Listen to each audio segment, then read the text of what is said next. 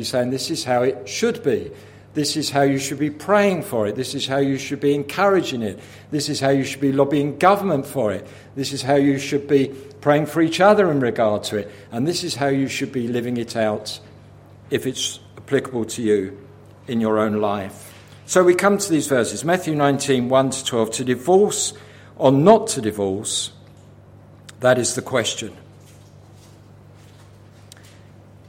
In coming to these verses, and it's not surprising that Jesus does, last time we looked, he came to this issue of forgiving. That's absolutely central to the life of the Christian life, isn't it? To those who are inside the gospel kingdom, that we are prepared to forgive each other. Not surprisingly, he also comes to our relationships one with another. And what could be more central to that, what can be above that, what can be closer in that, than the marriage bond between one man and one woman. And yet in our generation, that has never been more under threat than it is now, has it?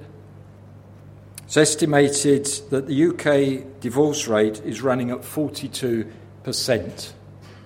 I mean, just stop and think about that for a moment. 42%. In 2019 in Britain, over 100,000 couples got divorced. 100,000 couples. Is it surprising that every one of us has either experienced divorce, or we know someone close to us who has experienced divorce, or someone who is thinking about it or considering it or making inquiries regarding it? Is it any wonder that youngsters... I remember having a conversation with a girl, she was about 15, in Coveys many years back. I'm going back probably 20 years, and we were driving somewhere as a group of Coveys, and she was talking in the back at school.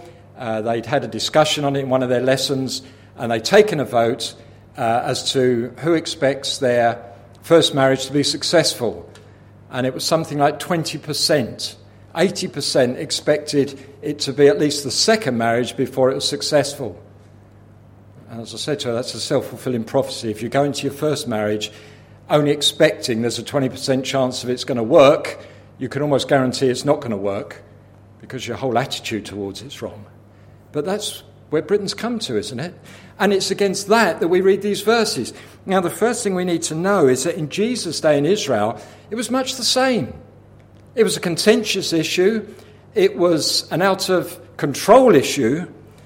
And the first hint we get of that is in verse 1 of chapter 19. I don't know if you even noticed it, but when Jesus had finished his sayings, he went away from Galilee and entered the region of Judea beyond the Jordan. Now, what's that telling us? He's just gone into the land under the control of Herod. And what's the thing we know about Herod? He's just had John the Baptist arrested and now killed. For what? For insisting that Herod's divorce and marriage was wrong. So in society where Jesus has now moved, this is a hot subject. And right at the head of the opposition to biblical marriage, if you like, is the king. And Jesus has gone into that area, and it's there that the Pharisees choose to challenge him on this subject, not surprisingly. The second reason that it's a contentious issue is this.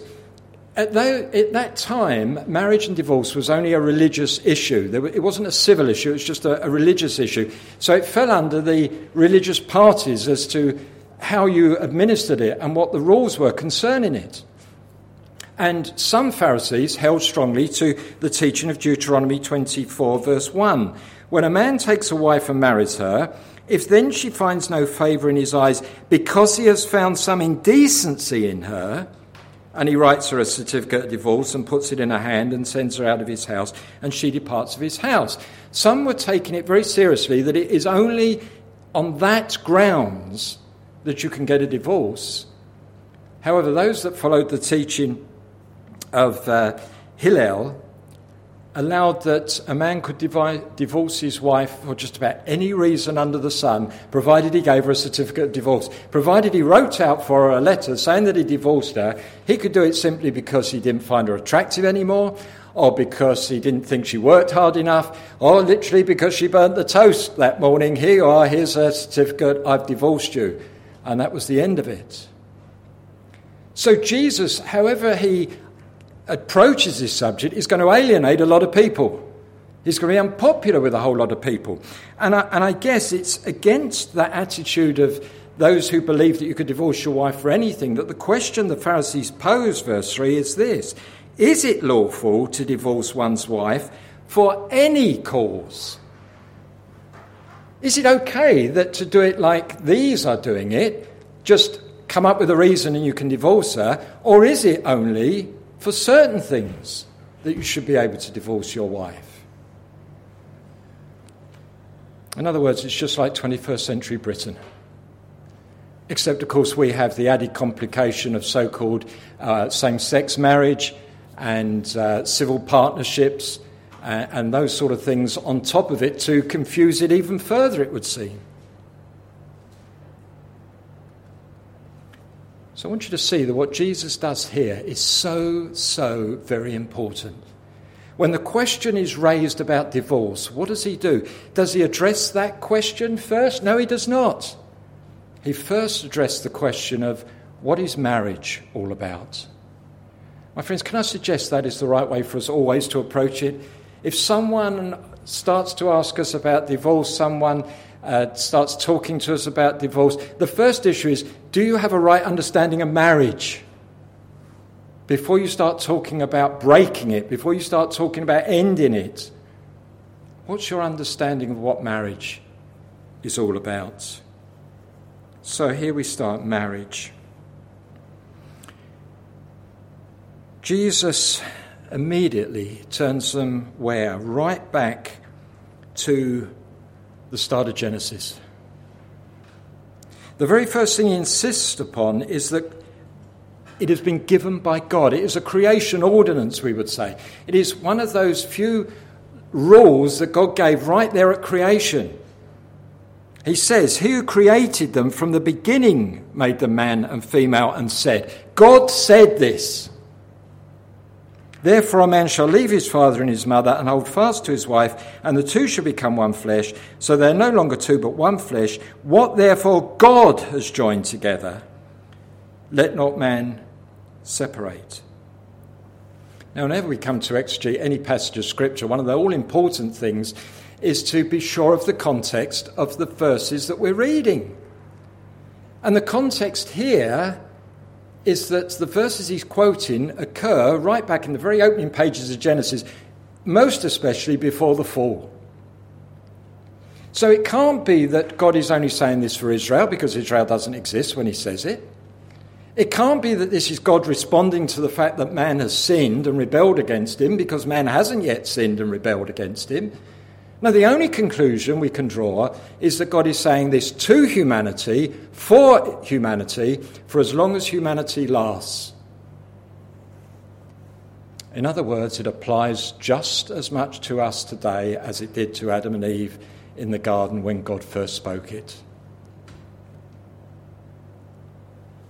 Friend, it doesn't matter whether your marriage was conducted in a church or a registry office or a hotel garden. It doesn't matter if it was in this land or overseas. It doesn't matter whether it's between two Christians or between two non-Christians. If it fulfilled the criteria that God lays down in his word for marriage, then in God's sight it is marriage. And what God says about it applies. So the first thing we discover is this: biblical marriage is defined by God. Now, we live in a day and age, don't we, where every Tom, Dick and Harry seems to think they've got their right to their say in how marriage should work. What rules do we want to have regarding marriage? Who do we want to be allowed to get married one to another? Most especially in recent days, of course, can two men marry each other? Can two women marry each other? Or does it have to be between one man and one woman? Rules as to how we can terminate it, when we can terminate it, on what grounds we can terminate it. And of course, those rules are changing all the time. And we have to allow that as far as the civil institution of marriage is concerned, then of course man can change those rules and people can get married in the civil system according to whatever rules the government has got in place at that time, and they can live and call themselves married under the government's rules accordingly. But as far as God is concerned, he has designed marriage. He has laid down the rules. And only he can lay them down, and only he can change them, and he never will, because God does not change his mind.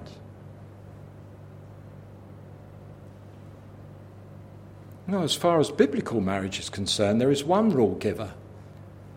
There's one person who defines what marriage looks like. There's one person who defines who can enter into it. There's one person who defines what the intent is within marriage. And that's no human person. That is the God who created man and woman, and the God who invented marriage. Biblical marriage is defined by God. The second thing we see is that biblical marriage is between one man and one woman. Go back to verse 5. Therefore a man shall leave his father and his mother and hold fast to his wife, and the two shall become one flesh. That's become a massive issue in recent years, hasn't it? Why should it be confined to one man marrying one woman? Why can't two men, if they love each other, get married? Why can't two women, if they love each other, and I put love in quotes, get married? The answer is, as far as biblical marriage is concerned, because God says not. God says it's between one man and one woman. Now, the tragedy is that debate hasn't only occurred out there in the world where we expect things like that to occur. Out there in the world where we can say, look, you're wrong and we're not going to practice it, and we're going to encourage you not to practice it because it's not good for society. Okay, but you've gone ahead and that's the rules you wanted to work under, so we accept that. We can't do anything about that. We'd love it to be different, but we accept it is. We will pray for you. But within the church, we will keep it to what God says. The tragedy is, of course, that so many denominations are now going down the route of saying, well, we're going to allow it in the church as well. Now, let's remember who Jesus is speaking to here. This, from start of chapter 18 onwards, this is about the gospel kingdom. Jesus is saying, in effect, I know what's going on out there, but this is how it should be for you. You say you belong to me, you say you're a child of the living God, then allow God to say what God says and be obedient to what God says. Don't look to change it. Don't look to reject it. That's what the world out there is doing. Biblical marriage is between one man and one woman. But did you see as well, biblical marriage supersedes all other human relationships. It's interesting there where Jesus quotes what happened in the beginning, quotes from Genesis, that God didn't only speak of the man and his wife, did he? He spoke primarily about them, but did you notice who he also mentions? The man's mother and father. For this reason, a man will leave his mother and father, or his father and mother, and be united to his wife. And the same, of course, is true of the wife. She leaves her mother and father and is united to the man. In other words, the marriage relationship supersedes all other human relationships. And isn't that so often one of the roots of the problems in 21st century Western marriage? That the two, before they get married, don't recognise the fact that this relationship must and is going to supersede every other relationship that they have or that they ever will have. This one comes first no matter what. Before they start discussing anything with their mates or their parents, they discuss it with the spouse. What tends to happen as soon as problems start to arise within a marriage? Who gets involved? The man involves his mates and his parents. The woman involves her mates and her parents. And before you know it, there's this great division where he's being encouraged to stay in his position by all his side, and she's being encouraged to stay in her position by all her side. instead of which the two are supposed to be one flesh relating to each other. Therefore a man shall leave his father and his mother. And then biblical marriage creates a new, unique relationship. I don't begin to pretend to understand the full meaning of these words of God right back at the beginning. When he says, and the two shall become one flesh. Very clearly, at the very least, it means that in God's sight, these two people are no longer two distinct individuals who have no interconnection one with another, but through being married and through the sexual union that comes within marriage, they become one flesh. That God looks at them as one new, unique entity. He no longer ever looks at them and says, well, that's that person and that's that person. Rather, that is a couple who have a total interest and concern and intimate relationship in each other. And not surprisingly, therefore, it's the highest relationship that two human beings can possibly have one with another. And the last thing we're told about biblical marriage is this: it was given for life. Verse 6, so they are no longer two but one flesh. What therefore God has joined together, let not man separate. Now notice what Jesus says there, because it's very important for what follows. He does not say, what therefore God has joined together, no man can separate. He's not saying I've joined them and it's an impossibility for any man to separate them. Anyone can walk away from their marriage. The easiest thing in the world these days. Just to say, that's it, I'm out, and walk away. No, he says, what God has joined together, let not anyone separate. Woe betide anyone who breaks that which God has brought into existence. God has designed it, God has created it, God has instituted, but God has joined those two people together in it with the intent that it lasts for life. Therefore, you're rebelling against God. You're breaking what God has joined. You're going against everything that God has intended if you come along and say, right, well, I'm finished with this, and walk away. Even before that, if you begin to think, maybe this isn't going to work, maybe I should think about alternatives. Already something has gone wrong in that marriage. You're no longer being that one flesh.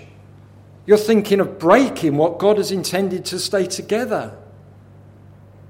You hear a lot of people saying the idea of a trial separation, or just some space between us. How does that fit with the idea of being one flesh?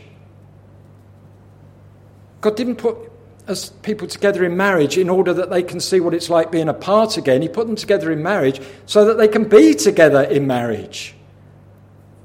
As soon as we think of anything else or try anything else, we're already recognizing that there is something fundamentally wrong in this, that God doesn't intend and God doesn't want. And Jesus is saying, look, if you're in this gospel kingdom, you shouldn't go down that path at all. That's not how God designed it to be. What a challenge to us. When we live in a day and an age and a society that holds marriage in such low regard.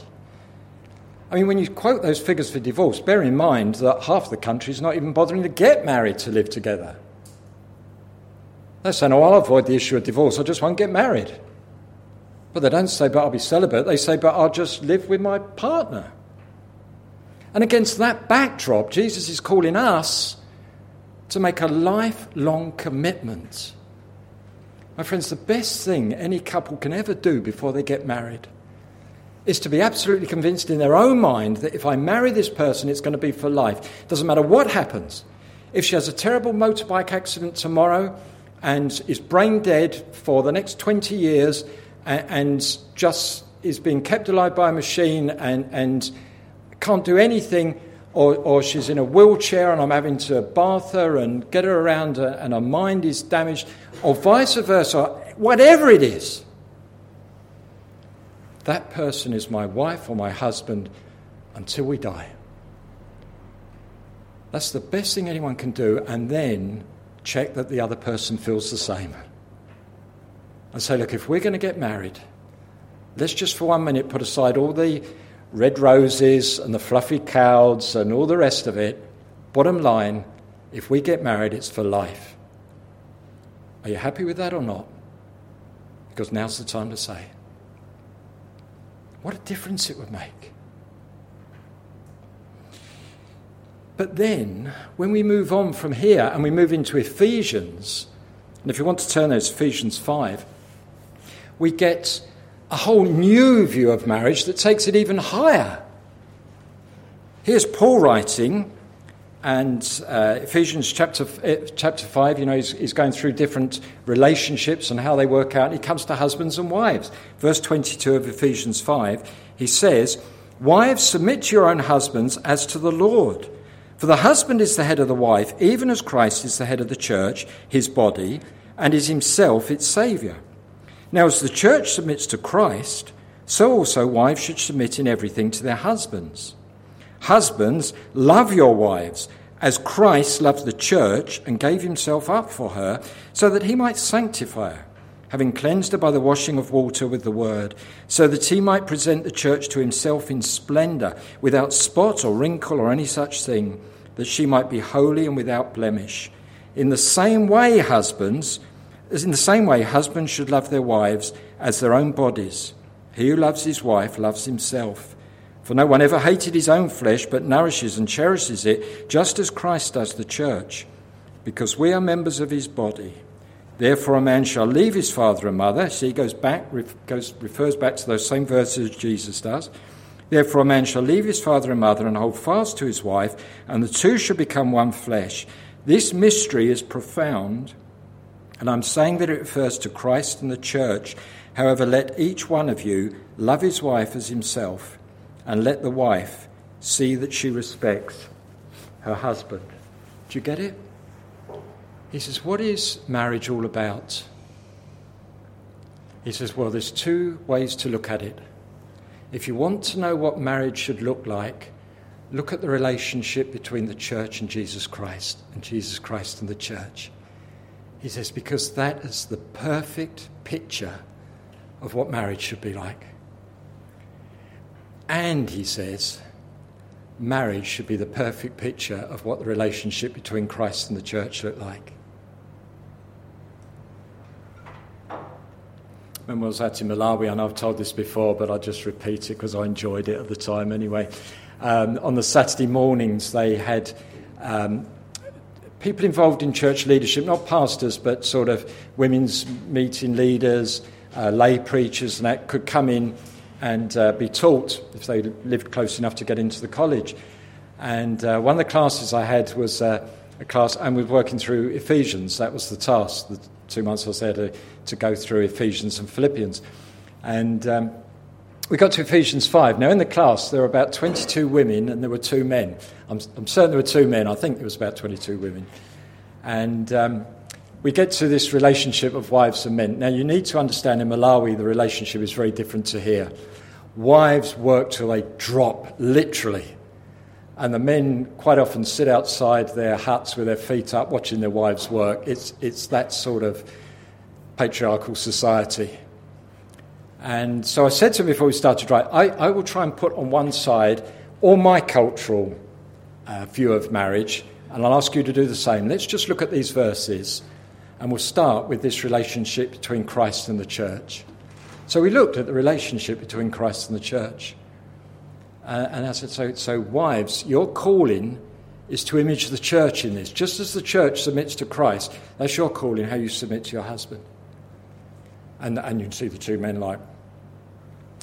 And men, your calling is to love your wives like Christ loved the church. And how did he love the church? He laid down his life for the church. He went to the cross for the church. He bore the wrath of God in his body for the church. And these two men, one of them, blessed, he's sitting there with his head in his hands. He's going, oh no, oh no, oh no. And the women at the back are up there like, Pastor, you've got to come and preach this in our church. I'm like, is it not like that in your church then? Is it not like that? Well, we've probably gone as bad the other way and that way and every other which way, haven't we? Now, says Paul, this is what marriage should look like. It should be a radiant picture of the relationship between the church and Christ. Do you understand what that would mean for us who are in the marriage? For the husband, when he sees in his wife the very picture of how the church is to Christ. When the wife sees in the husband the very picture of how Christ is to the church. No wife is going to have any problem submitting to her husband, I suggest, if she knows that he has always got her best interests at heart. That whatever he says, whatever he decides, whatever he pushes towards, it is on the basis that I absolutely believe without a shadow of a doubt that this is what is best for you as even more than it is for me. Because I love you as Christ loved the church. Do you imagine what it would say to children growing up in those homes?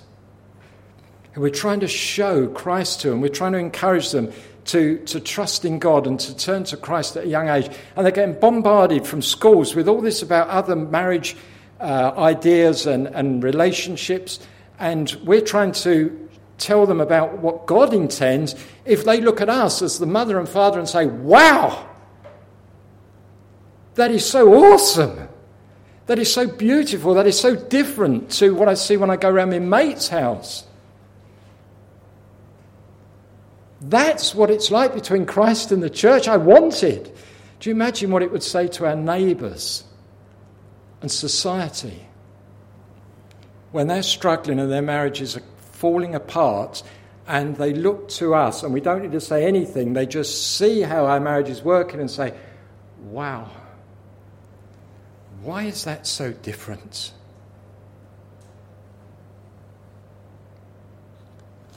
My friend, you see what marriage should be like and can be like. This is God's intent for marriage. A husband should love his wife above himself. Everything he says, every time he opens his mouth, it should be with the intent, the desire, the purpose of saying what he thinks is best for his wife to hear. And when it comes to those points where one has to take the lead, there's no alternative.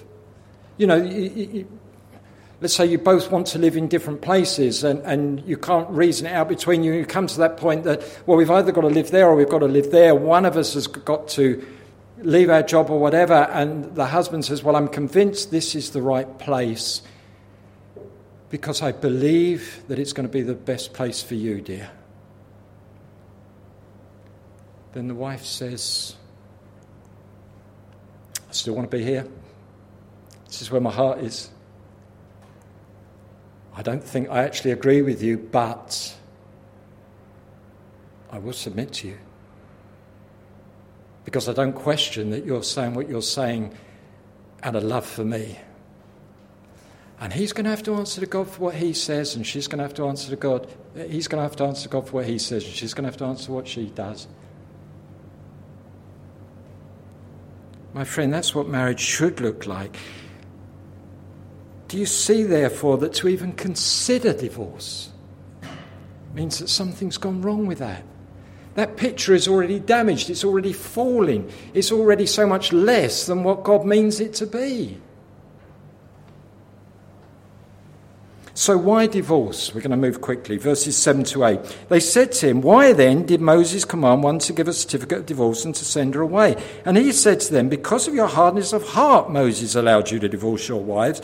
But from the beginning, it was not so. Why does it all change? Because of the fall. Because with the fall, man went into a state of rebellion, and primarily that rebellion is against God. Against God and everything that God has said. So when he says here, because of your hardness of heart, he doesn't mean that because some man gets a hard heart towards his wife, or some wife gets a hard heart towards her husband and it goes wrong. He means because man's heart is hard towards God. Because God has said this is how it should be. In man's rebellion against God, he says, I don't want it to be like that. I'll do it my way. But even there, Jesus says, but you're wrong in the way you're quoting Moses. Moses never said you had to divorce your wife. He said you may divorce your wife. Now, according to Judaism at the time, you had to divorce your wife if she committed sexual immorality.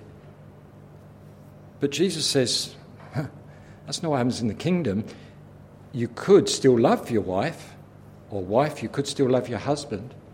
You could seek to try and work through this with them. You could seek to try and honour God in this, which would be even greater, and bring about restoration and bring about reconciliation and restore that relationship, which will be better by far. But, he says, yes, you are allowed to divorce your wife. But it wasn't like that from the beginning. In other words, don't lose track of the main thing. That was not what God intended.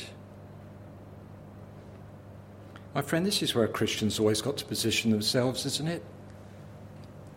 Yes, okay, so there are permitted reasons why divorce can happen, but it's not what God wants to see.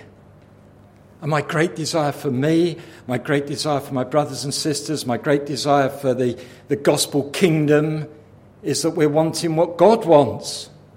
And we're working to the end that God's working to. And in marriage, that is that it should work for life.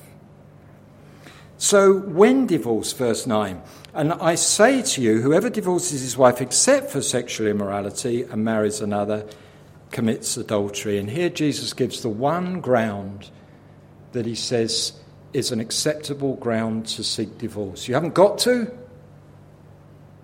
but if this happens, then you can do it with a clear conscience. And that is if your spouse, husband or wife, commits some sexual act outside of marriage, whatever that might be. In other words, if they violate that one flesh idea, if they break that unity that is unique to the couple, if they violate that, then Jesus says, yes, okay, in that state and that state only, you can pursue getting a divorce. And when that happens, the church needs to recognise that if one of those people were innocent in that, then they have absolutely every right to do that. And it's not for us to criticise them or to judge them. And if they then choose to remarry, then they're entitled to do that.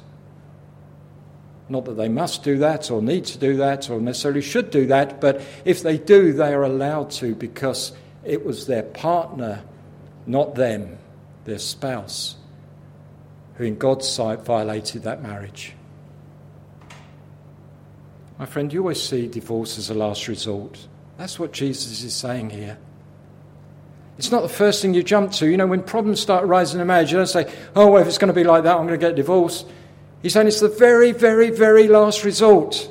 When you can't work it out, when there is nothing you can do and it's just reached that point where you say, I'm really left with no alternative, that they're carrying on with some sexual relationship outside of the marriage and they're not repentant of it, and I'm going to divorce them. We'll see just as we close very quickly an alternative life, verses 10 to 12. The disciples said to him, if such is the case of a man with his wife, it is better not to marry. And he said to them, not everyone can receive this saying, but only those to whom it is given.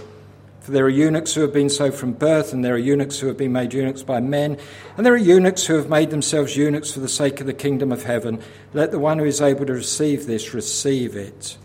Disciples obviously are thinking along the lines, wow, you mean that if I marry someone, no matter what happens, I'm married to them for life? There's no way out of it? In that case, it's better not to get married in the first place. And I guess an awful lot of people who've gone through the process of divorce will be the first to say that with hindsight, they wish they'd never married that person. It would have been better not to have married in the first place. But they didn't realise it till it was too late.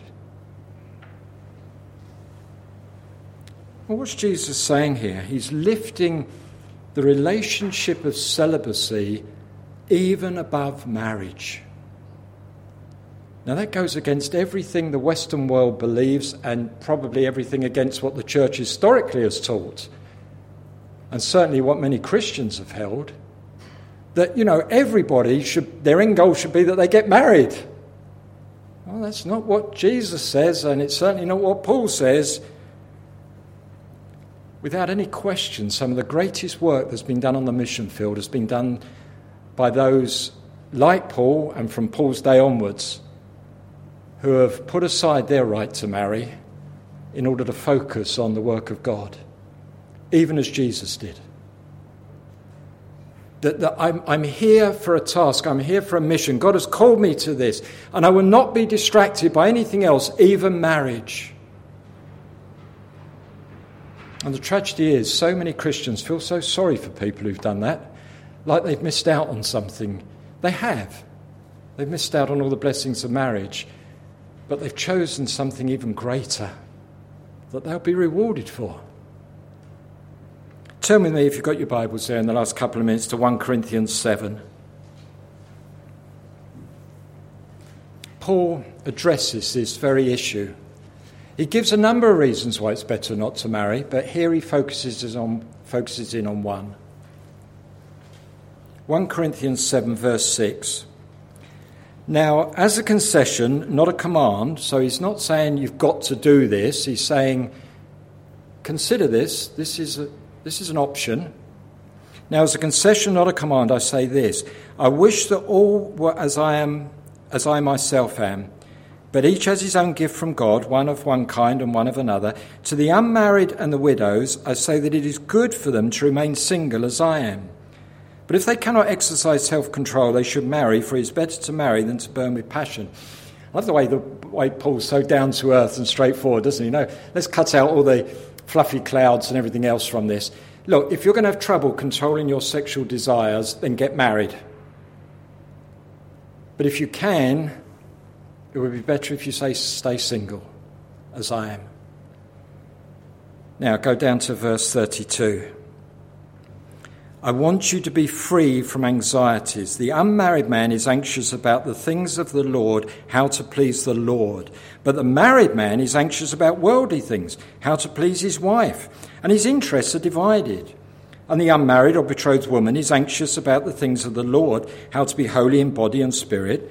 But the married woman is anxious about worldly things, how to please her husband.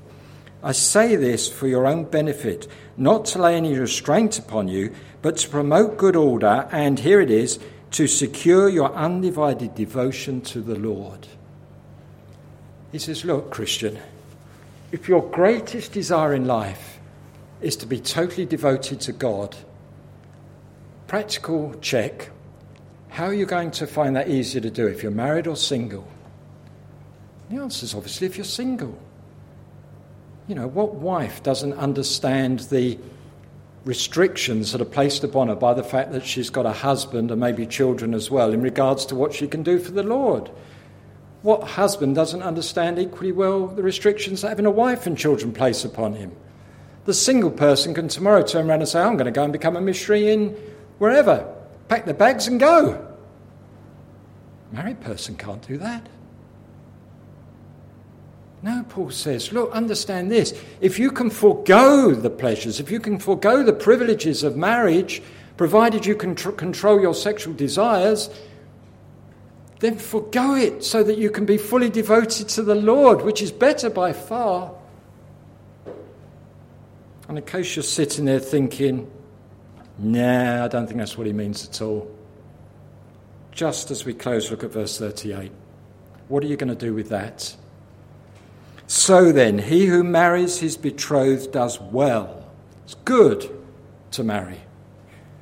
And he who refrains from marriage will do even better. Doesn't that put singleness on a whole new plane? Marriage, this beautiful picture of the relationship between Christ and the church.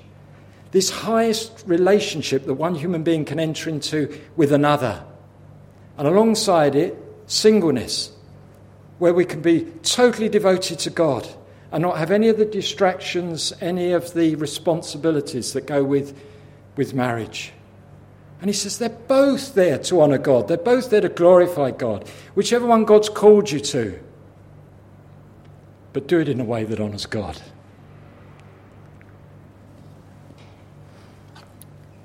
Now, having said all of that, I'm very mindful that I've been very privileged in my life. I'm very blessed, and some haven't. There are some who would love to be married and never had the opportunity. Others who've been married and against their will have been divorced, and it was never their desire that that should have happened, but it's happened. Others who are really struggling because their spouse has changed so completely. I know a man who had a terrible motorbike accident and his wife cared for him. I lost touch with them, so I don't know whether it went to death, but certainly he was in a wheelchair and he could only say a few words and they rarely made much sense. And that happened when he was quite a young man. We're going to sing as we close, Everyone Needs Compassion.